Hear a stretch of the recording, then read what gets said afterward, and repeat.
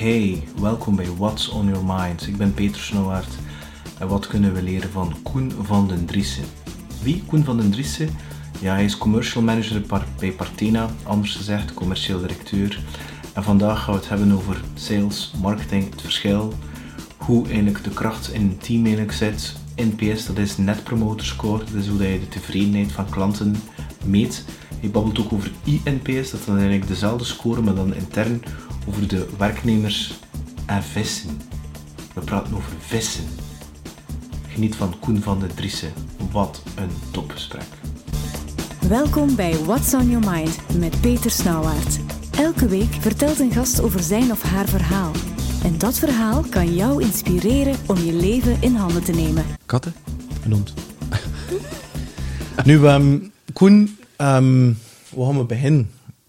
Kijk, ik heb dan net gepiept op je LinkedIn.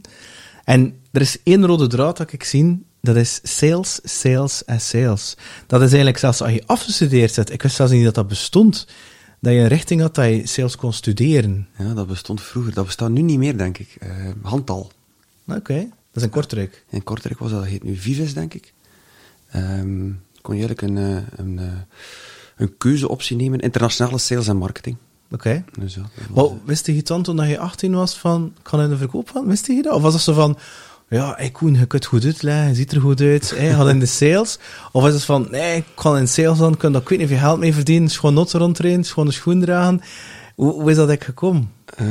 Want ik wist dat eigenlijk niet, eerlijk gezegd. Ik ben er letterlijk in gerold. Op mijn 18 wist ik eigenlijk dat ik in de sales ging gaan. Sales of marketing, die beiden. Ja? Ja. Het was dat of Swantje bij de flieken, dus uiteindelijk is sales voor. Het was eigenlijk al heel duidelijk, ook mijn ouders zijn dat al van, je moet echt in de sales, mijn pa werkte toen in een bank, wist ook wat sales was. Ik kon het profiel wel onderscheiden tussen iemand die wel gedreven is door, of gepassioneerd is door sales en door de mens en wie is die mens achter die klant. Dus ja, dat was eigenlijk redelijk vanzelfsprekend. Ja. Nu, heel vaak is er bij heel veel mensen bij het woord verkoper of sales zit er een heel negatieve perceptie aan. Zijn je daarmee ooit geconfronteerd geweest in je omgeving of zo, van mensen die zeggen, sales, of je dat zelf nooit had, want ik heb toch ook zelfs veel sales die ook gewoon zoiets zijn, ja, sales, ja, dat is zo'n klein beetje, wordt geassocieerd. Een beetje glad. Glad, en dan zo die typische Wolf of Wall Street, of zo die slick used car sales dudes die zo ieder proberen in te rammen, te manipuleren en zo. Ja, daar wordt er wel een keer mee gelachen of op gealludeerd. Nu, mensen die dat vertellen, en dan voornamelijk misschien slechte ervaring had met cold selling, of mensen die hun recht iets probeerden op te dringen en dergelijke. Kan dat wel begrijpen, eerlijk gezegd. Dat vind ik ook wel gladde sales, ook niet my cup of tea. Maar uiteindelijk had het over solution selling gehad en echt gekeken van, waar kunnen we een meerwaarde bieden, of waar zit de problematiek die we kunnen oplossen. Eigenlijk ga je dan meer in een partnership, maar de old school sales kan dat wel begrijpen. En zeker cold selling en bellijsten afbellen en wat is het allemaal. Ja, dat is nog van vroeger, maar dat zit nog in de mensen die er toch een keer mee lachen. Ook, ja, en de media die gaat dan natuurlijk altijd dat cliché een stuk benadrukken. Hè. Hetgeen wat wij doen, dat komt niet in de media. Hè. Mensen snappen dat niet. Nu, hoe lang zit je nu ongeveer in sales? Zo'n 20 jaar? 20 jaar nu, ja. Dat is al ongeveer, 20 jaar, ja. Kijk, wat hij nu zegt, je hebt met een euroval 20 jaar. Is er voor jou zo'n verschil tussen 20 jaar en nu sales doen, buiten de tools en de digitale toestanden? Ja. Een belangrijke die ik zie is hoe dat sales en marketing meer hand in hand. Kijken naar het werven van nieuwe klanten en samen kijken hoe dat ze eigenlijk de groei van een bedrijf kunnen verwezenlijken. Dat eigenlijk in meer en meer in dialoog gebeurt. Was dat dan vroeger sales tegenover marketing? Ja, het was nooit in orde van sales naar marketing, naar marketing toe. En marketing zei van, ja, sales, pak het niet goed aan. Hè. Maar nu, voornamelijk ook door tours, kun je eigenlijk samen gaan kijken. In de sales funnel, uiteindelijk, start bij marketing, wordt overgedragen naar sales, en wordt op een goede manier overgedragen. Wordt klant of niet klant onderaan die lead, maar die feedback keert ook terug. Ja. Dus eigenlijk, de sales funnel gaat niet alleen naar beneden, maar moet ook terug naar boven gaan. En, zeker een dag van vandaag, met alle tools die op de markt komen, en de snelheid waarin dat alles gaat, moeten we met marketing samen dat gevecht doen. Hè. Nu, ik zie heel veel mensen het moeilijk kennen, het verschil te maken tussen sales en marketing. Sommige mensen, ja, marketing dat is toch sales, of sales is toch marketing. Zelfs die opmerking krijg ik soms. Hoe kijk je daar naartoe? Voor mij is er een kantelpunt. Wanneer dat van marketing eigenlijk stopt, wanneer dat alles van lead gen of campagne of SEO, SEA, waar daar stopt, wanneer dat marketing zegt dat de lead gekwalificeerd is, daar wordt het eigenlijk, op dat punt wordt het eigenlijk richting sales. En dat punt is ook het punt waar er het meest over gecommuniceerd wordt en gediscussieerd wordt, trouwens. Voor mij wordt het dan eigenlijk wel sales. Maar de funnel nadien moet ook wel nogal zichtbaar zijn voor marketing. En dan vooral, dan de way-up nog een keer. Kijken, hoe dat van beneden terug naar boven kan gecommuniceerd worden, ook richting de collega's. Als je hebt verschillende bedrijven nog gewerkt, voornamelijk in B2C, ook dat zo, en ook in recruitment, ook dat goed bekeken? Ja, recruitment was het grootste stuk, Moest jij nu een bedrijf starten? Wat zou je dan het eerst aanwerven? Een sales of een marketeer? Een marketeer. Waarom? Alles start met je awareness, je branding, hoe dat je merk in de markt zet, je producten in de markt zet, je leadgen die moet opgebouwd worden, je website, die eigenlijk de start is vaak van heel veel zaken. En zonder dat starten weer met bellijsten of met je connecties misschien dat je opgebouwd hebt. Dus ga je misschien eerst in je eigen netwerk gaan vissen naar nieuwe klanten. Ik zou de keuze zo redelijk snel gemaakt zijn voor mij. En van wanneer zou je dan een sales aanwerven? Van je een aantal klanten binnen? Op het moment dat ik de leads niet meer aan kan. Ja, oké. Ja, maar dat vrij snel toch, hè. Vrij snel, omdat je je conversieratio altijd hoog houden, anders verbranden je euro's dat je in je marketing steekt. Je kunt ook die marketing geen sales laten doen, die feedback moet ook teruggaan. Dus, en om die wisselwerking te krijgen, moet dat redelijk snel toch zoek dat toch wel redelijk snel overwegen. Maar ik zie dat sommige, ik spreek met bepaalde founders, ze denken dan direct maar een sales aanwerven, maar niet investeren in marketing. Wat ik vind dat ze dan een klein beetje te veel verlangen van de sales, dat ze al het werk gaan doen. Bij wijze van spreken de evangelisatie en de aposteluitgang om de boodschap te gaan. Nee. Maar dat is toch een heel dure affaire. Is het dan niet beter dat je dat inderdaad bij marketing legt en dat zij hun werk doen en dan dat de sales effectief, wanneer dat qualified is, dat ze het dan... Snap je wat mijn vraag is? Als het compleet opgewarmd is. Als de marketing de lead is opgewarmd, genurtured, en op een bepaald moment kan overdragen naar sales, dan kan sales starten met een warme lead. Hoe lauwer, hoe kouder die lead, hoe meer geld dat je sales gaat moeten steken, dan bij heel veel leads gaan moeten behandelen voor het misschien hetzelfde resultaat. Klopt, inderdaad. Voor mij, persoonlijk, ik denk dat marketing op dit moment een belangrijkere waarde heeft, een grotere meerwaarde heeft, in heel dat sales funnel verhaal, dan de sales zelf. De sales is eigenlijk de binnenkopper. Hè. Ja. Maar die voorzet, die assist, die misschien al komt van de keeper, dat is allemaal marketing. Ja. Maar je hebt wel de twee nodig, vind ik. Maar je hebt de twee nodig, ja. Het is echt marketing, hè? Het is eigenlijk een tof woord, marketing, ja. Ja, ik kan daar niet zo van, hè, maar ik vind dat ook, als je een organisatie, en je ziet dat die twee goed samenwerken, en ze hebben ook genoeg budget voorzien, en aandacht voor marketing, dan ga je echt korte termijn, middellange termijn, lange termijn. Ja. En ik zie het nu in heel veel bedrijven zo. Ik zie dan alsof sales managers, sales directors naar mij toe komen en zeggen, ja, hoe is het? Niet goed, ja. Mijn marketing is zwaar naar beneden gehaald. En ik denk dat CEO's, of whomever CFO's, niet voldoende beseffen wat voor schade dat ze op middellange termijn aan het aanrichten zijn. Dat ze eigenlijk hun eigen bedrijf de das aan het aandoen. Omdat het probleem is, marketing is heel moeilijk te meten. Hè? Je kunt niet zoiets zijn van... Kun je in een ROI zitten op marketing? Nou, je cost of sales weet je cost of marketing, je campagne. Je doet dat eigenlijk, moet in je sales funnel ook de kostenplaats van de twee iedere keer erbij zetten. En dan mee experimenteren. Dus je het eigenlijk wel kunnen doen, denk ik. Nadeel is, als je korte termijn denkt, ga je nooit die ROI zien. Ja. Awareness en brand awareness. Ja. Dat is morgen niet. Als je vanavond zegt, kan ik wat SEO doen en mee. Dat is het niet. Dat is gewoon long term. En dat marketingaspect is echt long term. Ja. Om te investeren. Je AIDA-model, je awareness, interest, desire. Dat kruipt toch wel wat tijd in. Hè? Ja. En zeker als het dan gaat over goede lead gen doen. Ja. Ja, pak maar goed in tijd om dat te krijgen. Je campagnes, wat werkt er wel? Als je goede SEO's doet, je doet geen SEA, ja, het ene het ander ook nodig. Je moet die twee omhoog houden, je moet die twee telkens combineren. Je content ja. op je sociale media, op je website, daar kruipt al wat tijd in zit, dat het allemaal... Maar je beschouwt jezelf als een sales manager die ook marketing, die mee is met de marketingwereld? Of, want je weet er wel heel veel van. Ik moet eerlijk toegeven dat tot voor kort... Dat was niet mijn expertise, eerlijk gezegd. Maar voor mij ook niet. Maar intrigeert mij, Ja. de nieuwe technologieën die op de markt komen. Anderzijds, in mijn huidige opdracht bij Partena, de samenwerking tussen sales en marketing is heel groot. Ik weet wat tools dat ze bezig zijn, ik weet hoe dat ze aan lead gen doen, ik weet hoe dat ze aan lead nurturing doen, ze willen ook lead scoring doen. Dus zij spreken daarmee ook over. We zitten soms samen in projectgroepen daaromtrent. En dat zorgt er gewoon voor dat je een common language vindt, bij mekaars terminologie te snappen, maar dat is wel een belangrijke om met marketing te spreken. Tweede punt is, je weet wat een effort dat ze soms doen, om uiteindelijk die lead aan sales over te geven.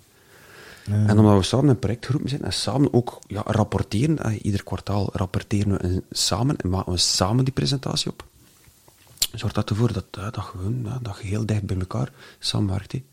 Nu, je sprak het net over Partena, we zitten in een typische B2C, Ja, dus je klanten zijn consumenten. Is dat een bewuste keuze voor jou geweest, van naar die B2C te gaan en niet bijvoorbeeld naar een B2B? Ja, eigenlijk wel. Want recruitment was B2B, dacht ik. Ja, B2B. Dat is een goede opmerking. Eigenlijk, recruitment wordt gezien als B2B. Ja. Maar er is een derde partij, en dat is de kandidaat. Ja. En in een moeilijke kandidaatmarkt als vandaag, is dat eigenlijk USC. Je moet hem ook vinden. Dus marketing moet ook helpen. Niet alleen om de klant te vinden waar je de kandidaat kunt naartoe sturen, maar moet ook helpen om die kandidaat te vinden. Dus uw SEO en uw SEA dat je gebruikt voor die B2B, is ook nodig voor die kandidaatmarkt. En die balans, die ik kende bij andere bedrijven, die zoektocht naar die kandidaat, dat was eigenlijk uw C. En dat intrigeerde mij wel. En daarmee dat heel dicht bij elkaar ligt. En dat wordt vaak vergeten in recruitment, dat je eigenlijk 3 klanten, je hebt eigenlijk jezelf, maar 2 klanten, uw kandidaat en uw klant. Ik had toch net nog het gehad over het bedrijf die iemand heel veel betaalt voor iemand te vinden. De recruiter dan. Ja. Ja, maar zonder kandidaat. Je kunt geen cold selling doen op kandidaten, dat is niet te doen. Maar je hebt ook je warme leads nodig van marketing. Van die kandidaat heeft gereageerd, of die heeft interesse toont liever de next step te doen. Die wordt ook qualified vanuit marketing van het is een goede kandidaat. En hij heeft dan echt bewust gekozen van een B2C te gaan en niet B2B? Ja, eigenlijk wel. Waarom? Dat was, na 15 jaar B2B. Dat is zoiets van, ik wil een keer iets ik anders wil dat wel een keer leren doen. En zeker met de tools die opkwamen, je hoort over SEO, je hoort over lead nurturing tools, je hoort over lead scoring tools. Stel dat is toch zelfs B2B dan? Ja, dan wordt dat minder gebruikt. Is het wel? In de B2C-markt staan ze veel verder, omdat dat volume aan de C-kant te veel groter is om te verwerken en om te scoren. En om... Je hebt volume nodig, hè? En daardoor zijn die tools die op de markt komen, zeker in B2C, staan die veel verder, hoor. En hoe zou ik dat zeggen, voor jou een goede verkoper, iemand die langskomt voor jou bij een team te werken, want voor mij is hij ook een echte goede verkoper. Hoe herken je hij of zij het dan? Op wat let je het dan? Dan moet je eerst van een team... Kijk eerst of dat een teamspeler is. En hoe doe je dat dan? Ja, hun vraag, wat zeggen mensen? Hoe denken mensen over? Moest ik aan een goede vriend van u vragen, wie is X of Y, wat zou het hem zeggen? Soms krijg je het ook al in testen te zien en dan gaat je even nog een keer aan dubbelchecken. Referenties. Ja? Hout waard. En referenties die ze doorgeven, of referenties die je vindt op LinkedIn? Je referenties die je vindt op LinkedIn. Ja. Je first of je second line network op LinkedIn. Kijk je dan ook recommendations op LinkedIn? Nee, nooit. Dat is niet voor jou belangrijk? Nee, dat is niet voor mij belangrijk. Oké. En jouw eigen team, laat je die soms met de mogelijke kandidaat babbelen? Ja, meer en meer. Maar ik doe dat standaard. Ja, en als ze er zeggen quasi allemaal nee, dan weet ik van, er klopt er iets niet. Meer en meer. Dat lukt niet altijd, omdat we decentraal zitten. Okay. Maar meer en meer. Of ik een third opinion, dat iemand die totaal niks kent van sales, dat ik ook een keer zeg van, nog een keer een gesprek, telefonisch nog een keer doen. Zeker als er twijfel is. Maar uit referentie zal ik wel het meest van alles. En hoe herken je het dan? Dus wat je eigenlijk doet is attitude, zou ik het maar zeggen, mindset? Ja, attitude, mindset, passie, hoe dat hem spreekt over... Ook hoe dat hij spreekt over het bedrijf waar dat hem weggaat. Ja. Dat zegt ook al veel. Als je een vraag van, wat is sales voor u? Wat is een goede sales? Als je dan een keer gewoon doorspreken over termen zoals account management. Wat betekent dat voor u? Bepaalde definities een keer bij die persoon leggen. Niet echt vragen van, wat wil je naartoe? En wat wil je binnen 5 jaar staan? En wat een auto wil je? Clichés, hè? Ja. Maar gewoon van, wat is dat voor u, een warme lead? Wat is account management voor u? Also de terminologie waarover dat sales managers soms onderling over elkaar spreken. Hun een keer doen met een kandidaat die geen sales management rol neemt, maar hun salesrol. En daar hun een keer over spreken. Allee, solution selling. Wat is dat dan voor u? En die dialoog is super tof. Het zijn ook die mensen, of het is soms vaak die dialoog, die weer dingen bijleren, of die dingen doen inzien, of, werk met die en tool. Op dit moment. Dus ik surfen. En doet dat ertoe uit wat voor sector dat ze komen? Eigenlijk niet. Het is niet dat het een B2B is, of nee, het is niet van een CM of zo? Ja, een CM, ja. Dat is zo mogelijk. Eigenlijk niet. En naast dat zijn er nog eigenschappen? Oké, je hebt passie gezegd. Dan attitude, mindset. Zijn er zo nog... ook oprecht interesse in die klant of in die prospect die voor hun er zit. Dus niet echt... interesse in weten hoe dat zijn leefwereld bestaat. Voor wat gebruikt die de CM op dit moment. De interesse hebben in de profiel die aan de andere kant van de tafel zit. En die leefwereld snappen. Ja, vind ik heel dus echt nieuwsgierigheid. Ja, die nieuwsgierigheid, en ik het echt doorvragen, en dan ook authentiek interesse tonen in de persoon, kan vaak het verschil maken nadien. Ja, het zou wel zijn. Als je dan spreekt over welke verzekering je er nodig, moet je niet opnieuw beginnen met je behoefteanalyse, maar zit dat daar al een stukje in. En dan natuurlijk, finally, de goede opvolging. Okay. Ik ken een hekel aan leads die verbrand worden of die niet opgebouwd worden op due date. Dat is... daar kreeg ik toch wel een beetje van. Natuurlijk, dat kost ik weet niet veel geld. Hoe ga je zorgen dat je mensen heel goed samenwerken? Ja, eerst het common target, dus dat er een gezamenlijk doel is. Zorg dat je een team hebt die complementair is aan elkaar.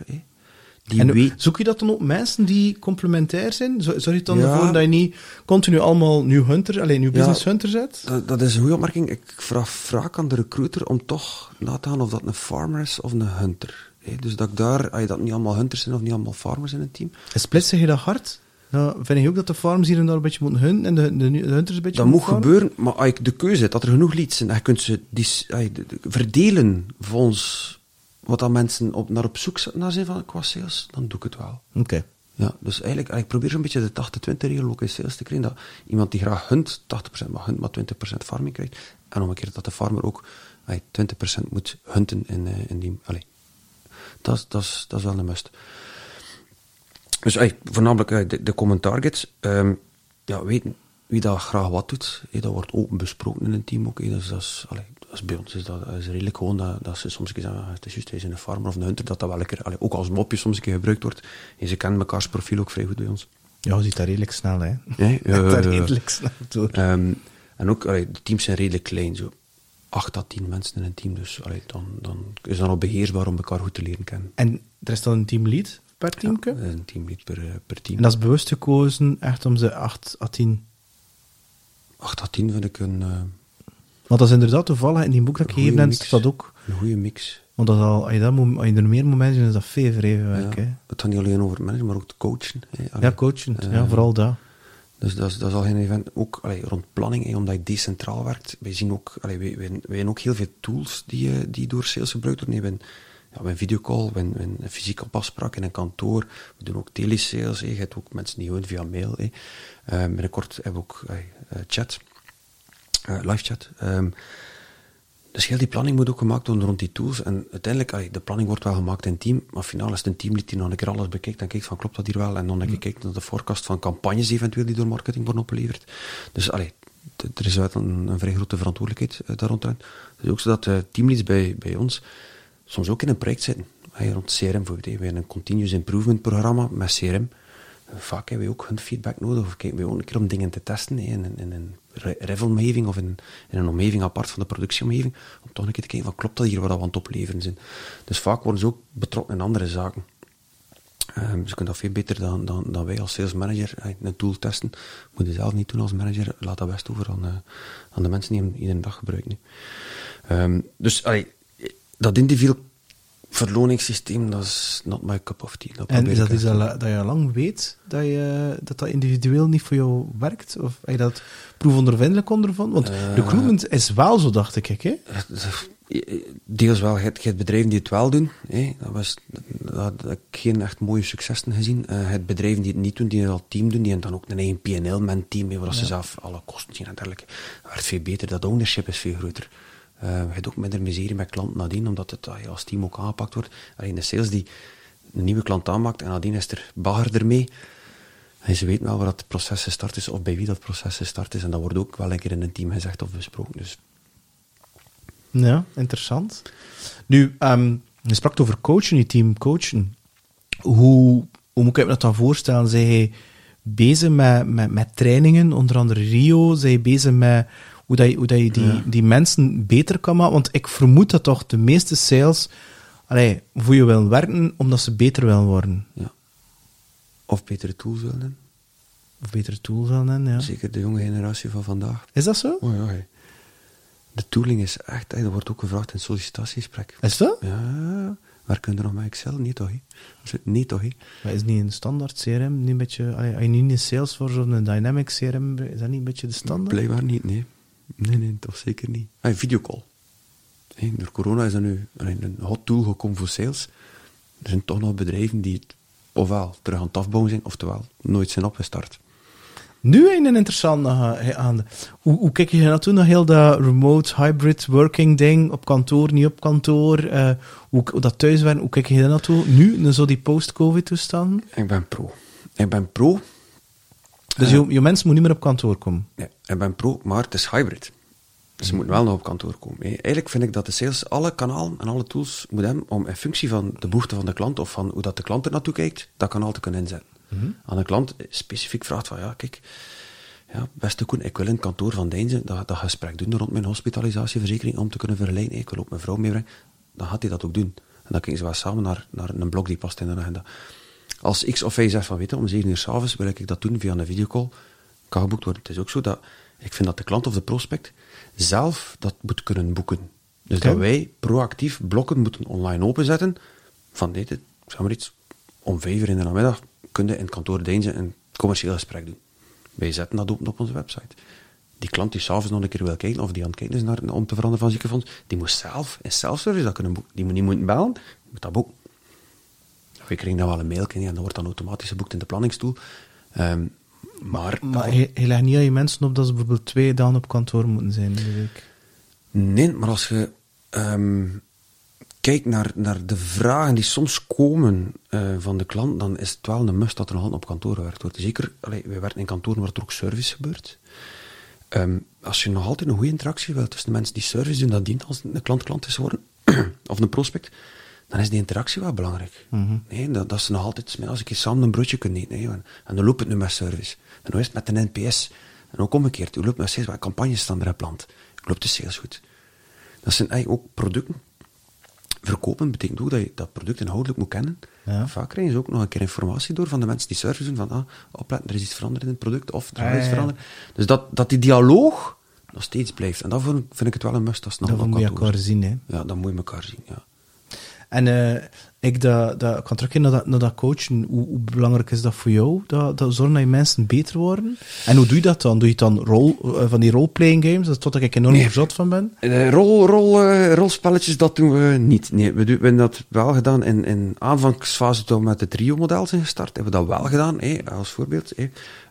Intussen kregen we ook filmpjes nu door rond het Trio-model, waar dat er de zaken getoond worden hoe dat het niet moet. Je werkt vrij goed, waar je een keer een Rio-gesprek doet, waar dat 2 profielen echt elkaar niet snappen. Maar coaching op zich gebeurt meestal ofwel wanneer dat de fysieke afspraak doorgaat, dat teamleader X of Y meegaat. Ofwel gewoon een telefoongesprek meevolgen, een keer een videocall meevolgen. Maar ja, liefst daar ook vaak op vraag van de salespersoon zelf, van ik heb nog niet in de vingers, kun je nog een keer meegaan? Of iemand van het team, dat hoeft dat voor het team niet te zijn, maar iemand van het team die er wat langer zit, of al wat meer met een tool weg is, of die een product beter kent, ook vaak een product, dat ze dan weten, help me een keer, of hoe doen ze antwoord op die mail, dat eigenlijk in dat team, voor mij moet een teamlead bezig zijn met coaching, om genoeg te laten coachen, om de ruimte te voorzien in de planning voor coaching. Maar de coaching zelf moet dat door X of Y als teamlead niet gebeuren. Maar ook van iemand van het team gebeuren. En ze weten heel snel en heel goed wie dat er goed is in een upselling of in dat product. Of wie dat er gebeten is door concurrentie. Ja, ik zit in mijn serie, die zit daar. Ik kunt er meer een keer helpen. Dus ze vinden elkaar wel heel rap. En iedereen neemt daar in een team ook een stuk verantwoordelijkheid in. We hebben mensen in een team die graag nog een keer de concurrentie analyseren. Ze weten dat. Wij graag mensen die zich verdiepen in een product. Dus ze vinden elkaar wel in de coachingvraag die uiteindelijk komt. Nu, je hebt dan net een aantal voorbeelden gegeven van potentiële klanten die kunnen jullie digitaal contacteren. Ja. Dan vraag ik me af, ik weet, het is een vrij zwart-wit vraag, maar ik ga ze toch stellen omdat het zo'n cliché is, maar in een B2C-omgeving is de rol van de sales dan op termijn, ga je dan niet minder verkoper zijn? Dat vraag ik me af. Ja, dat is een goeie. Ik kijk naar de efficiëntiewinst dat je kunt doen. Door digitale tools, of ik weet niet of dat videocall een digitale tool is, maar eigenlijk wel. Online aansluiten. Oh, videocall eigenlijk wel, hè? Bedoel, moet je niet verplaatsen. Hè? Ja, het feit dat je kunt e-signen, dat je It's Me of zelf sms-signing kunt doen, ook in banken gebeurt dat nu, bij ons in het ziekenfonds ook. Ja, kun je eigenlijk, als je dat aanbiedt en die procesflow zit goed, dat je eigenlijk vanuit, dat je ook een stuk behoefteanalyse genoeg doet in die procesflow om bijvoorbeeld online aan te sluiten, dan denk ik wel dat het aantal mensen die puur in de sales gaan zitten, dat stilaan gaat verminderen, ja. En dat dan meer de nadruk gaat leggen op service, na dienst, na verkoop. Dat denk ik wel. Dat is eigenlijk, ik ben er eigenlijk wel heel erg van overtuigd, ja. Zeker omdat door COVID zie je dat nu, onze digitale sales is gewoon verdubbeld op een jaar tijd. Mensen die geen human interactie hadden, die gewoon op onze website goed gestuurd is, die goede content gevonden op de website, die een aantal blogs hebben gevolgd, of ik in een e-book hebben gedownload. Ja, die mensen die tools allemaal al een keer bekeken, die gaan heel snel ook in een online proces van weten, en nu ga ik aansluiten. Ik kan dat via sms. Handig, ik ga dat doen. En zijn het dan, het is nu cliché, is dat dan de mensen tussen 20 en 50 of zo? Of zie je dat ook? Of heeft dat niks te maken met? Het leeuwenaandeel wel, maar we verschieten nog iedere maand dat er in de online aansluiting mensen zitten die 70 plus zijn, die 80 plus zijn die dat doen, die daar, dat gebeurt wel. Zeker in bepaalde upselling, die mensen zijn al klant, maar krijgen af en toe ook wel een keer een campagne daaromtrent. Die dat eigenlijk wel doen, ja. Ook omdat ze in service bepaalde documenten ook al online kunnen tekenen. Ja, zo. Dus dat gaat hand in hand, hè. En je was al net bezig over NPS. Ja. Dat vind ik een heel interessant. Je bent te lachen. Ja, omdat we er een keer een discussie al over had, denk ik, over NPS. Eigenlijk niet dat ik me kan herinneren. Nee, omdat dat is iets waar ik wel een beetje mee struggle. En ik kan Leslie Cottenier, CEO van Hello Customer, dus zo'n NPS-tool. En ja, hij zit in B2C, NPS, de Net Promoter Score. Dat is toch iets anders dan in B2B, merk ik. En wie meet dat dan? Is dat bij jullie marketing? Heb je daar een aparte dienst voor of zo? Ja, dat is een dienst marketing. Dat is een customer experience afdeling. Okay. Die dat wel heel sterk en heel hard monitort, ja. En dat is toch voor jou ook belangrijk? Ja, zeker. Zeker het proces. Dus uw NPS moet je doen op een proces, of wanneer dat een proces net gedaan is. Je moet eigenlijk heel kort nadien die score meten, omdat het dan nog vers is, dat proces. Voor het proces klant worden, dat wordt bevraagd, via Hello Customer, by the way. De feedback dat je daaruit krijgt, is goud waard. Feedback, tips, tricks van klanten die klant geworden zijn. Zaken die soms een keer fout lopen, maar dat we het zelf niet van weten, die dan naar boven komen. Tendensen, plots een NPS die zakt. Maar dat toch wel een keer gaan doorspitten. Hoe kan dat? En dat komt ook bij jou bij de sales terecht? Ja, dat komt toch wel bij de sales. Eigenlijk we kunnen daar altijd aan, dat wordt ook gerapporteerd. En dan gaan we ook een dialoog van, hoe was het vorige maand? Kunnen we dan een keer cijfers geven met marketing, om te zien of dat er al learnings in zitten. Er komt daar ook complimenten uit. Als je de sales een compliment wil geven, en de prospect die net klant geworden is, die score heeft eigenlijk gezegd, Nadine heeft mij fantastisch geholpen, het was een eer om met Nadine samen te mogen werken. Copy-paste, mailje naar Nadine.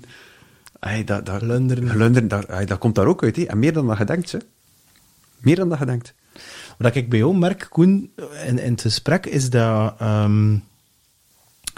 hij totaal geen enkel probleem hebt om je mensen te laten groeien en te laten schitteren met hun resultaten, en dat je daar niet mee gaat gaan zelf de credits op je eigen hoed gaan steken. Of ben ik volledig verkeerd? Ik hoop dat zo is.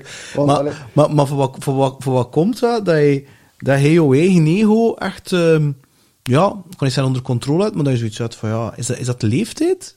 Is dat je zegt van, ik heb al wat dingen gezien, het is oké, of is dat van, nee, zo hoort het, zo ben ik opgevoed? Zo hoort het, eerst en vooral, ze zei die toen. Ja, dat is wel. Ik zorg niet dat die handtekening... Maar weet je waarom ik die vraag stel, hè? Dat zit ook te maken met leiderschap, hè. Het is dat. Ik vind dat een mooie vorm van leiderschap. Uiteindelijk, ik ben er gewoon om hun te faciliteren, om te maken dat hun leven gemakkelijk wordt, om te maken dat ze succesvol zijn, om ze te belonen voor goed gedrag of goede resultaten. En voor de rest, eigenlijk sta ik onder hun rij. Ik zie dat ook zo, eerlijk gezegd. Ik moet ervoor zorgen dat zij hun iedere dag beter kunnen worden. En op het moment dat dat stopt, of dat die curve van groeien, van beterschap, dan moet ik mijn leiderschap weer in vraag stellen. En is dat daarvan dat je energie krijgt, als je zo je eigen mensen ziet groeien in hun potentieel? Ik geniet ervan als ze doorgroeien in de organisatie. Ja. Het is soms een smet op je blazoen als je een vacature hebt, je kunt het niet intern invullen. Daar kom ik toch wel gek van, waar is het fout gelopen? Oké. Ja, waar in de successieplanning van je salesorganisatie heb je het potentieel niet gezien, of heb je gemist om mensen niet te laten doorgroeien. En dan, ik geef ze ook vaak projecten, hè. Soms, mensen die sales doen, krijgen van mij ook vaak een project, videocall. Oké, dat idee kwam wel van de CEO, en we hebben dat gefaciliteerd, maar uiteindelijk, is het een teamlead geweest, die samen met een klantadviseur mee dat project vormgegeven, mee beslist heeft over de leverancier, mee beslist heeft over de customer journey. Dat is er wel dit mogen gebruiken, hè? Doen, hè. En ik moet maken dat budget er is, en dat rap genoeg gaat, en dat het goed opgeleverd wordt, en dat er genoeg getest wordt, en dat er een goede go-live komt, en dat een go-live is het even nog een glas champagne, hè, en dan het volgende project, en wie gaat er midden aan het volgende project? Of continuous improvement. En heb je dat nooit gehad, een periode dat je je eigen echt vond dat de zonnetje had scheen? Ik had het ooit gehad, hè, dat ik mijn eigen echt wel de man had. Ik heb dat wel gehad, maar... het kost dan zo 30, niet bij 20 zo. Ja, maar als je dan plots leider wordt van een team, en je ziet wat mensen soms moeten doen om de goede sales te kunnen doen, hoeveel effort dat ze erin steken. Als je weet waar ze tegenaan lopen, omdat je zelf sales gedaan hebt, als je weet hoe dat je zelf soms gefrustreerd wordt over je leider, omdat hij niet luisterde en niet zorgde voor feedback of dergelijke, dan besef je zelf soms vaak, op het moment dat ik ooit teamleider word, ga ik het beter doen. Ja. En in het begin lukt dat niet altijd. En je krijgt wel graag een keer een pluim mee. Als je dat doet wel deugd. Hè. Maar, ja, ik leid er zelf niet meer van wakker of dat ik een pluim krijg of niet. Is dat? Ja, eigenlijk soms niet, nee. Ik heb liever dat de pluim komt van mijn mensen. Van we zijn gelukkig. We doen het graag. Het gaat vooruit. Zo tof, dat komt eraan. Wat komt er nog aan? Dat was een goede campagne. Zo van die ding. Vind ik veel toffer. Soms gebeurt het dat je dan iemand aangeworven hebt. En dat je dan redelijk snel merkt... Oeps, dat wat is het niet. Hoe ga je dat dan mee om? Ga je dit dan een paar kansen geven en die dan laten gaan of zo? Want ik ben daar redelijk rap bij. Ik ga niet te rap zeggen, maar ik ga dat redelijk rap... Want vanaf het moment dat die relatie is heel nauw en wordt dat heel emotioneel, wordt dat zelfs heel moeilijk. Wat ik weet dat dan iemand een hele toffe persoonlijkheid is, die in een team past, maar die het voor een of andere reden dat niet zijn ding of haar ding is. Dat je echt voelt van, maar dat is jouw ding eigenlijk niet. Ik denk dat je ergens beter anders past. Of hoe ga je daarmee om? Redelijk rap in gesprek gaan en feedback geven. Die open feedback is superbelangrijk. Één persoon X of Y gaat misschien ook niet gelukkig zijn. Meestal is het zo en ze durven soms niet altijd. Dat op dat moment trouwens ook niet, maar ga gewoon in dialoog. En zeg van, weet je, ik ervaar wat moeilijkheden als leider, zeg dat toch? We ervaren wat moeilijkheden. Het kan aan ons liggen, maar we willen er een open gesprek over en kaart het gewoon aan.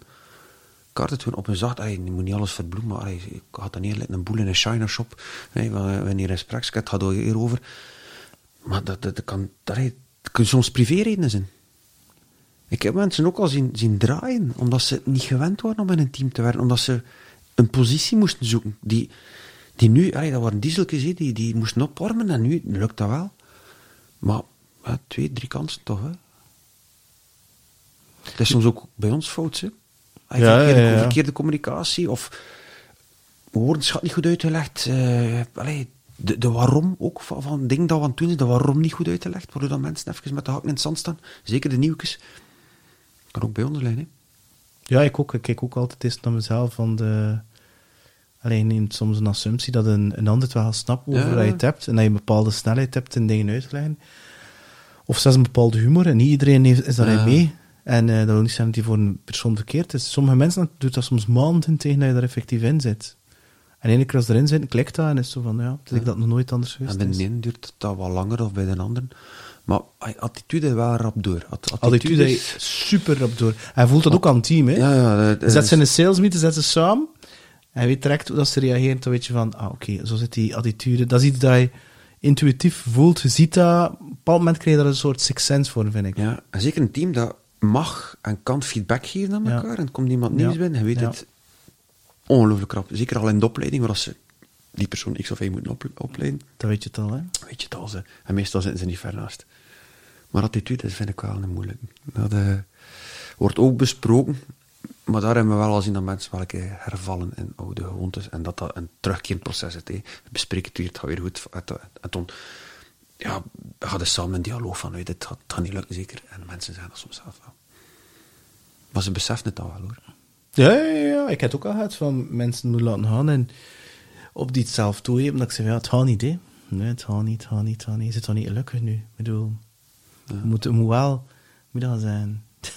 Ik wil niet dat je de maandag zegt, het is bijna vrijdag. Maar nee, dat je het zoiets zet, we gaan ons amuseren. Je moet het graag doen, hè. Ja. Je moet met volle goesting komen werken, dat er niet meer is, ja. Ja, het is dan dus dat. Maar ik heb een heel andere tour op aan. Ja, nu zeg. Hoe jong ben je nu? 42. 42. Ja. Dat is zo'n leeftijd dat zo je minder en minder begint aan te trekken wat een ander van je denkt. Juist? Ja, juist. En nu zo terugkeert, we gaan een keer terug met de Koen van nu, de Peter. En we ontmoeten de Koen van 18, dat hij in Kortrijk heeft gestudeerd. Ja. En we zien hem dan staan aan een of andere café, juist voordat hij naar de hogeschool gaat. Wat voor advies, op basis van alles wat hij geleerd heeft, zou je hem geven? Privé, professioneel, doesn't matter. Een goede vraag. Authentiek blijven. Je niet shapen of je niet veranderen volgens dingen die toch gevraagd worden. En hoe doe je dat? Hoe doe je dat, authentiek blijven? Ja, eigenlijk soms niet te veel nadenken hoe dat ik ga reageren. Dus wel niet impulsief, maar die impulsiviteit had ik vroeger wel. Dus dat ik wel een keer hard afgeleerd. Is het zo? Vind je dat verkeerd, impulsiviteit? Ja, zeker als je impulsief reageert zonder onderbouwd. Dan moet je wel... waar ik mezelf zou leren is... ik had vroeger minder interesse voor cijfers, de facts en de figures en de data. Mm-hmm. Ik ging mij veel vroeger verdiepen in data. Ik ging er veel mee bezig geweest en ik ging veel meer tijd spenderen aan de analyse in plaats van het buikgevoel. Het buikgevoel soms zat ook vaak juist, maar sommige mensen die met buikgevoel, op buikgevoel kun je soms iemand niet overtuigen, maar soms met de data wel. Dus dat stukje data, dat analytisch stukje, echt, ging ik daar meer op gefocust in. Ik zie wat er nu soms beslist wordt uit data, de juiste beslissing. Nee. Ik misschien fouten uit het verleden niet gemaakt heb, professionele fout. Niet professionele fout. Lessen, goed. Lessons learned. Ja, impulsiviteit. Is dat? Ja, ik ben daar wel... En hoe moet je dat dan voorstellen? Zeg je dan zo in die RST, dat is het, mooi, ik ga het kopen. Moet je dat voorstellen, impulsiviteit? Ja, een stukje wel, ja. Nog een keer een nachtje over slapen, zo. Nog wacht met de ja te zeggen. En of een job al zo, ik ga dat doen, ik zie dan een tof P, ik ga ervan houden. Is dat zo'n ja, soort ik had dat vroeger al van, ja, tof bedrijf, goede naam, dat ziet er goed uit, betaal goed, kom, we gaan dat doen. En nu ben ik bewust geworden van een rol dat je wil nemen, je zoekt bewust naar een cultuur, ook belangrijk. Ja. En de vragen in een sollicitatiegesprek die ik zou stellen, zou gaan over de cultuur van de organisatie, over de wendbaarheid. Bij mij ook. En dat is voor mij veel meer waard dan uiteindelijk het mandaat dat je krijgt. Ja, of de titel. Je weet, een team van 100 man of 200 man. Ja. Maar eigenlijk komt dat erop neer dat je impact wil maken. Ja. Dus dat, hè? Ja, eigenlijk wel. Bij mij is dat ook zo. En die cultuur, die definieert dat. Ja. En vroeger werd je waarschijnlijk gevraagd voor een job en je deed dat, maar je was daar niet bewust mee bezig, omdat je dat niet echt kon... Ja, maar nu, je groeit ook groeit in een organisatie, op een bepaald moment, ja, die impact, hij ook. Je krijgt mandaten, je krijgt beslissingsbevoegdheid. Ook rond cultuur, maar ook soms rond zaken die niet te maken hebben met sales. Je wordt soms een keer bevraagd rond een proces bij HR. Of een proces in back-office. Wat is uw mening? En doordat je mee kunt sparren over topics die eigenlijk niet in je DNA zitten, kun je soms ook impact in op iets anders. Kijk, een nieuwe manager die opgestart is in het bedrijf. De vraag over wat is het juiste leiderschap hier in dat bedrijf? Fantastische vraag. Maak ik daar goed op antwoord? Ik impact? Misschien op de organisatie die je straks gaat uitbouwen. En dat vind ik gewoon de max.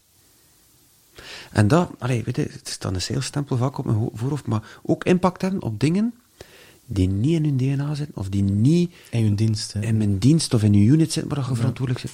Dat vind ik zalig. Ja, ik vind dat ook. En dat is ook crossfunctioneel. Je hebt managers die misschien op een andere manier kijken naar leiderschap, maar daarover sparren en dingen bijleren aan elkaar. Hoe gaat het om met feedback in je team? Van die discussies daaromtrent. Ik vind dat zalig. En laat hij dan jullie een soort 360-ding, waarbij dat je mensen ook jou beoordelen of feedback geven? Niet standaard, dat zit niet standaard in het HR-proces of in het evaluatieproces. Wat we wel doen, is dat we grote projecten doen, of grote change-projecten, dan hebben we een soort moodbarometer. Hoe zit je team er nu in? En op het moment dat je resultaat krijgt, ga je terug naar dat team. Je bespreekt die resultaten en toch stel je wel de vragen van, weet je, ik heb iets fout gedaan, ik verkeerd gecommuniceerd, ik de waarom goed uitgelegd, ik heb genoeg training gegeven. En die feedback, dat mag. En ze weten dat ook. Bij ons is onze CEO heeft dat intussen ook overgenomen. Feedback is food for champions. Dat wordt vaak benoemd. En soms start ik een mail met feedback is food for champions. En ze weten al waar dat er gaat komen. Ook in een discussie zeg ik dat van, maar zeg het maar. Ik kan er maar uit leren. En dan krijg je goede feedback. Maar wel, er moet een trigger zijn bij ons. Er moet een trigger zijn, een moodbarometer, een INPS, dat hebben we ook 1 keer per jaar, doen we een INPS. INPS. Employee NPS. Hoe zou je werkgever eigenlijk aanraden aan vrienden en familie? En afhankelijk van uw dienst. En 1 keer per jaar maar? 1 keer per jaar, ja. Oké. Ja. Nee, pas op, maar dat mist 2 keer per jaar. Het is juist, ik kom binnenkort opnieuw, 2 keer per jaar. En dat is dan overal, het is niet per unit? Ja, je wordt gerapporteerd naar ons per unit, dus je weet dan ook hoe dat zit met jouw team. Ja. Of hoe hoog dat die score is van jouw persoonlijkheid. En dan gaan we natuurlijk gaan benchen, intern. Maar de INPS, en dat hem niet goed is, dan bevraag, of is redelijk, dan vraag je, hoe kan die beter? Hoe kan die beter? Stel dat we 10 punten NPS willen stijgen volgend jaar. Wij willen van 40 naar 50 gaan. Wat moeten we doen? Ongelooflijk hoeveel feedback dat je krijgt. Interessant. De employee NPS, 2 keer per jaar, mijn excuus. Nu, ik wil een keer stilstaan bij die impulsiviteit. Dat is zo'n eigenschap dat ik zelf herken van vroeger. Is het waar? Ja, ik kan dat ook wel vroeger. Hoe heb je dat veranderd? Hoe heb je dat aangepakt? Voor jezelf? Feedback van leidinggevenden, in het plezier rond mij. Het is echt kletsen rond je kop gekregen. Ik kletsen, vuurlijk. Ja, goed, ja. Maar ik heb wel een keer stilgestaan bij het feit, dat ik ooit een zware discussie had met een plezier, waarin dat ik nadien moet tegengeven dat hij gelijk had. En dat ik toch mijn ongelijkheid moet toegeven, dat op een bepaalde manier, ik heb die persoon zelf uitgenodigd voor een eentje daarvoor, om dat te zeggen. En dat ik toen leerde van, man, had dat niet te veel mogen tegenkomen in de leven. Dat is eigenlijk niet zo goed. Het gaat één kostelijk zijn, maar had constant eentjes moeten betalen.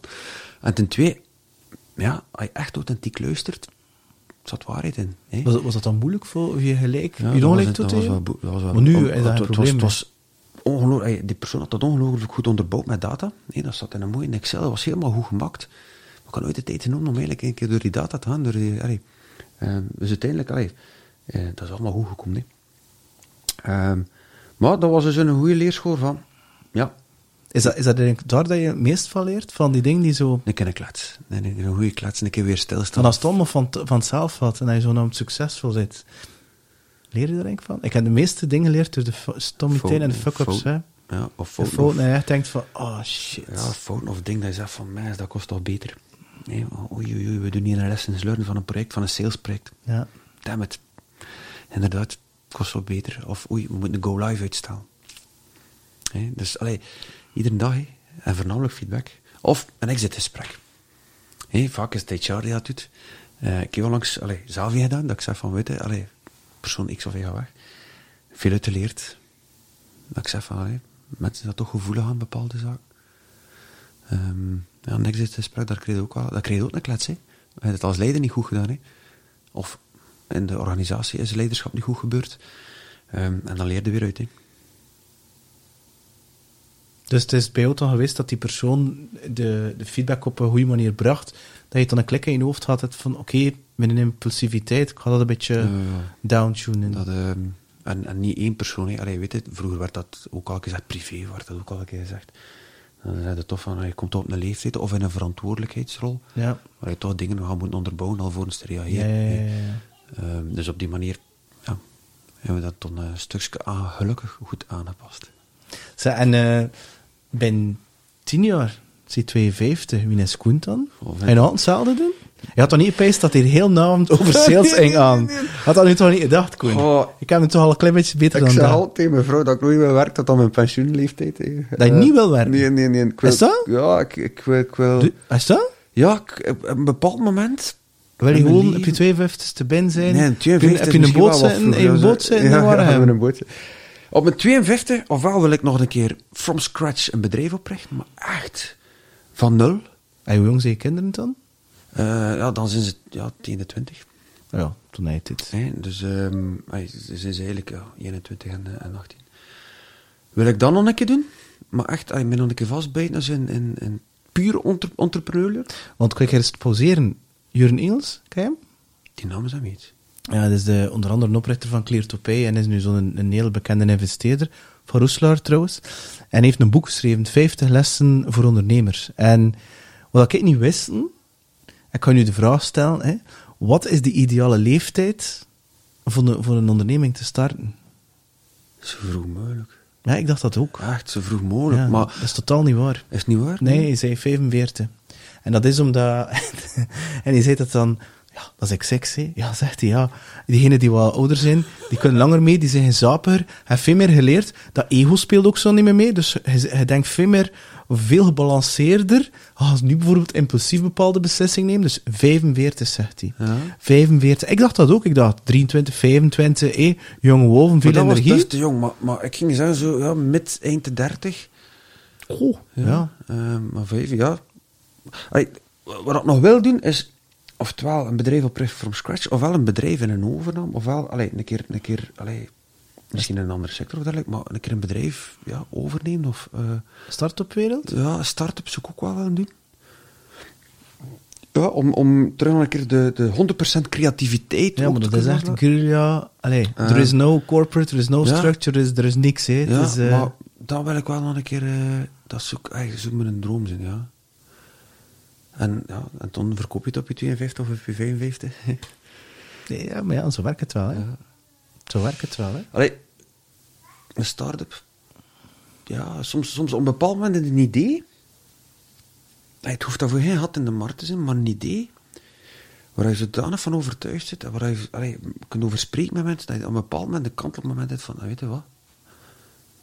We gaan dat doen. We gaan dat rustig doen en we gaan dat doen. Maar heel zo'n idee. Nog niet. Maar ik denk daar wel weer over na. Ja. Want, ik heb het een paar keer gedaan, echt start-ups van 0 gestart. Ik heb dat door mijn haar verloren. Maar ik heb er wel de beste tijd van mijn leven gehad. En soms ook de slechtste. Maar over het algemeen super positief. En ja, ook financieel, at the end of van de destination is dat ook wel goed. Maar daarvoor moet je niet doen. Maar de echte saleslessen heb ik daar geleerd. Ja. Omdat er geen... Er is niets, hè? Er is niets. Dus je markt, die validatie, je target group.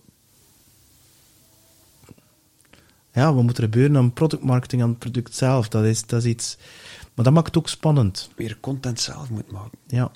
Nee, zonder dat je een copywriter hebt die dat eigenlijk doet. Of zelfs naar de beurs, aan je beursstand zelf opzetten. Naar Duitsland erin met een auto. Ja. En de beurs zelf opzetten en naar huis weer in met... met een rood tapietje. Ja, maar dat is allemaal part of the part. En dat houdt je heel nederig, hè? Ja, maar ook dan... de keuze die je soms weer moet maken van... we kunnen niemand aanwerven. Wat ga ik aanwerven? Welke rol? Dat ben ik ook veel. Marketing of sales. Ja. Maar verantwoordelijkheden. Wat ga jij staan leren? En nu is dat allemaal voorgeknabbeld. Dat zit in een HR-track, een trainingstrack die er ligt. Maar daar werk je zelf over nadenken. Dat, ja, zo werk in mijn kop tegen de muur lopen. Van, merde, Jules, probleem, hoe ga ik het oplossen? Ik sta alleen. En niet enkel van dat, maar het dan ook nog, ga ik het in België doen? Ga ik het in Europa doen? Ja. Ga ik het in de US doen? Ja. Start ik iets op alleen? Of zoek ik mensen uit mijn entourage die er mee in lopen? Zo van die vraagstukken wil ik wel weer een keer... nu nog niet, maar inderdaad... Maar toch, de hoesting is er, hè? Ja, op het moment dat je zo 50, 55 zit, wil je dat van je lijst kunnen geschrapt hebben. Van, ik heb nog een start-up gedaan. Ik heb nog iets weer uit de grond gestampt. Of ik heb weer iets gerealiseerd dat nog wou doen. Ik denk dat vooral dat is. Ja? Ik denk dat vooral... Ik bedoel, ik heb geen behoefte meer voor start doen. Ik heb nu wel mijn eigen bedrijf en ik wil er echt iets van maken. Maar ik heb geen behoefte meer voor daar... ik weet niet wat van te maken, omdat dat is... ik heb een gat. Ik weet wat dat is. Maar ik denk dat het vooral dat is. Dat je... Ik geloof heel hard dat je... Ik heb liever spijt van het wat ik geprobeerd en dat mislukt is, dan het wat dat me heel van de rest van mijn leven afgevraagd en had ik dat nu maar gedaan? Maar had dat dan niet gedaan omdat het niet veilig genoeg was, of de omgeving en bla bla. Of de status onderschat dat niet, hè? Het feit, ze nemen je titel weg, ze nemen het bedrijf weg en binnenkort is het Van den Driessen Software Solutions. Software. Ik zeg maar het wel, ja... En dan is dat, hè. Dan zit je daar, hè. Zo. En nu, hè, businessplan, wat ga ik doen, waar naartoe, welke beslissing neem ik? Cashflow is superbelangrijk. Ja. Ga ik investeerders aantrekken? Wanneer ga ik investeerders aantrekken? Hoeveel? Al zo'n toestand, hè. Mandaten van de investeerders, bevoegdheden. Ja, ooit wil ik dat wel doen. En dus, ofwel een bedrijf overkomen, een bedrijf waar je geen opvolgers of een bedrijf waar die misschien wat minder goed gaat, dat zou ik ook wel willen doen. En in een bepaalde specifieke sector? Nee, dat niet. B2C, B2B? Op dit manier? Eigenlijk doet dat er niet toe. Ik voel wel aan dat het een dienstenbedrijf moet zijn. Ja, dat ik liever niet in een productomgeving ga zo investeren of zo overnemen, maar een dienstenbedrijf wel, ja. Ik heb nog nooit een product verkocht, denk ik zelf. Ja, jawel, in het begin van mijn carrière. Juist. Dus ja, in een dienstenomgeving. Maar bon. En je wilt dus niet totdat je pensioen werken? Nee, Ik denk nooit dat ik ga stoppen met werken, heb ik gezegd. Ik vind het echt tof. Maar voor mij is het dan een bepaald moment...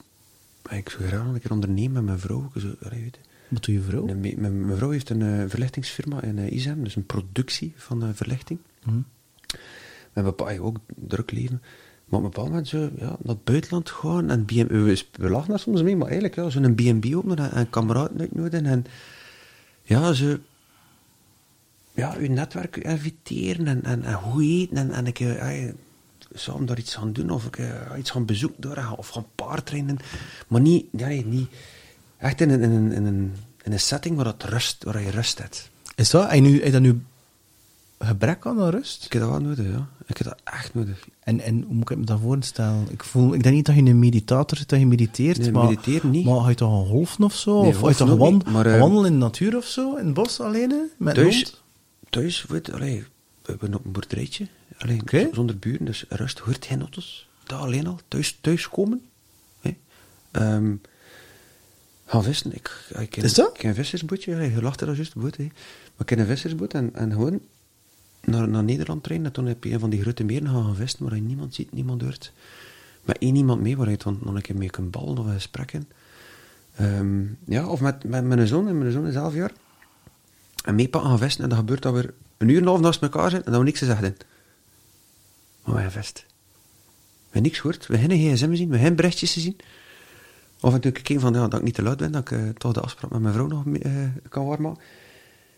Maar ja, en bijna ieder weekend ga ik gaan vesten. En beschouw je je eigen dan als een extravert persoon? Ik ben wel extravert, ja. Die van de stilte houdt? Die van de stilte houdt, ja. Even deconnecteren, dan is het maar een uurtje, niet. Maar dat kan ik echt, dat moeten ze mij niet afpakken. Je hebt het echt nodig voor weer onder het volk te komen. Ja. En ook geen berichtjes lezen op dat moment. Maar ook met mijn zoon die mee is, maar geniet hoe dat hij hem de vis vangt en hoe dat hij bezig is met alles. Hè. Maar ook, soms inviteer ik hier iemand dat ik lang een visser, een visvriend, dat ik lang niet meer gezien heb, om dan een keer bij te babbelen. Dat is een toffer moment dat dan te doen hebt met een boot in het midden van het water, waar je geen mensen hebt die je stoort. Moet ik me dat voorstellen? Is het met een bak bier dat je dat doet? Of zo? Nee, maar er komt wel een pintje in...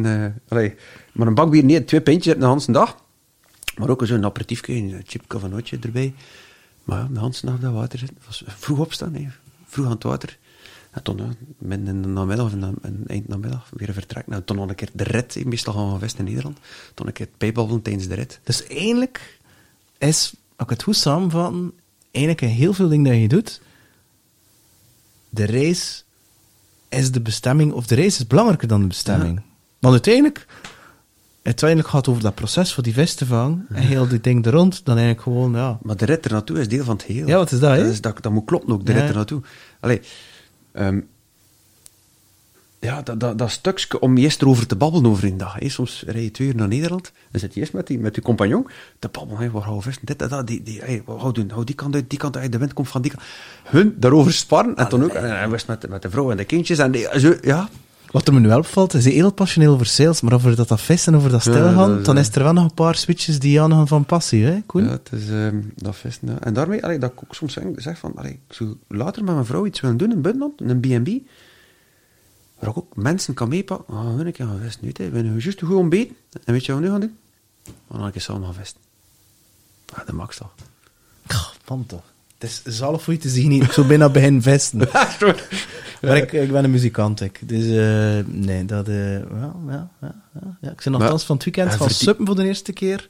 Met mijn zoon, is 4. Dus, maar nog nooit gedaan. Hier, ja, hier. Ja, toen er al veel keer al veel zien doen, trouwens. Ja. Dus ik vond het vrij tof om te doen. Ja, maar op het moment dat je muziek speelt, verdwijnt je ook ergens uit de omgeving rondom je. Of course. Maar dat is net hetzelfde, denk ik. Als ik ben nu vrijdag gaan optreden, en de verleden week zondag ook. Ja, dan mag ik niet bezig zijn met een KPI, of met een sales, of dat. Nee, dat is echt...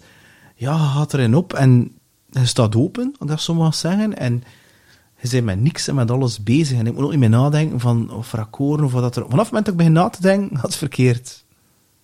Snap je? Ik heb dat ook, ja. Dus dat is een soort second nature. En nu vrijdag ook al zo. Ik weet gewoon, die een zanger, ja, die gaat dat doen. Ik zeg, kom, drummer, nu gewoon zo doen. Nu die kick, nu zo, dat en dat. Die is er ambiance aan het maken. Kom, nu gaan we dat een refrein herhalen. Maar gaan we nog een keer herhalen. Nu gaan we verminderen. Nu gaan we het publiek laten zingen. En toch gaan we dat nog een keer herhalen. En dat is zo heel intuïtief zo, dat is zo, ja, ik weet niet, dat is zo... En die mensen, en dan, zeker nu, hè, door die knaldrang, die goesting voor, zo de tijd van in de leven, en dat is zo... Ja. Maar op dat moment ben je gedeconnecteerd. Ja. Alles aan de week gebeurt. Ja. Dus dat feest helpt daar bij mij ook heel, heel veel mee. Is er eigenlijk iets dat we niet besproken hebben, Koen? Nee. Ik vond het toch redelijk volledig, moet ik zeggen. Is het waar? Ja, ik wel. Ik vond het een vrij interessant onderwerp. Ik vond dat mega... Hoe snel...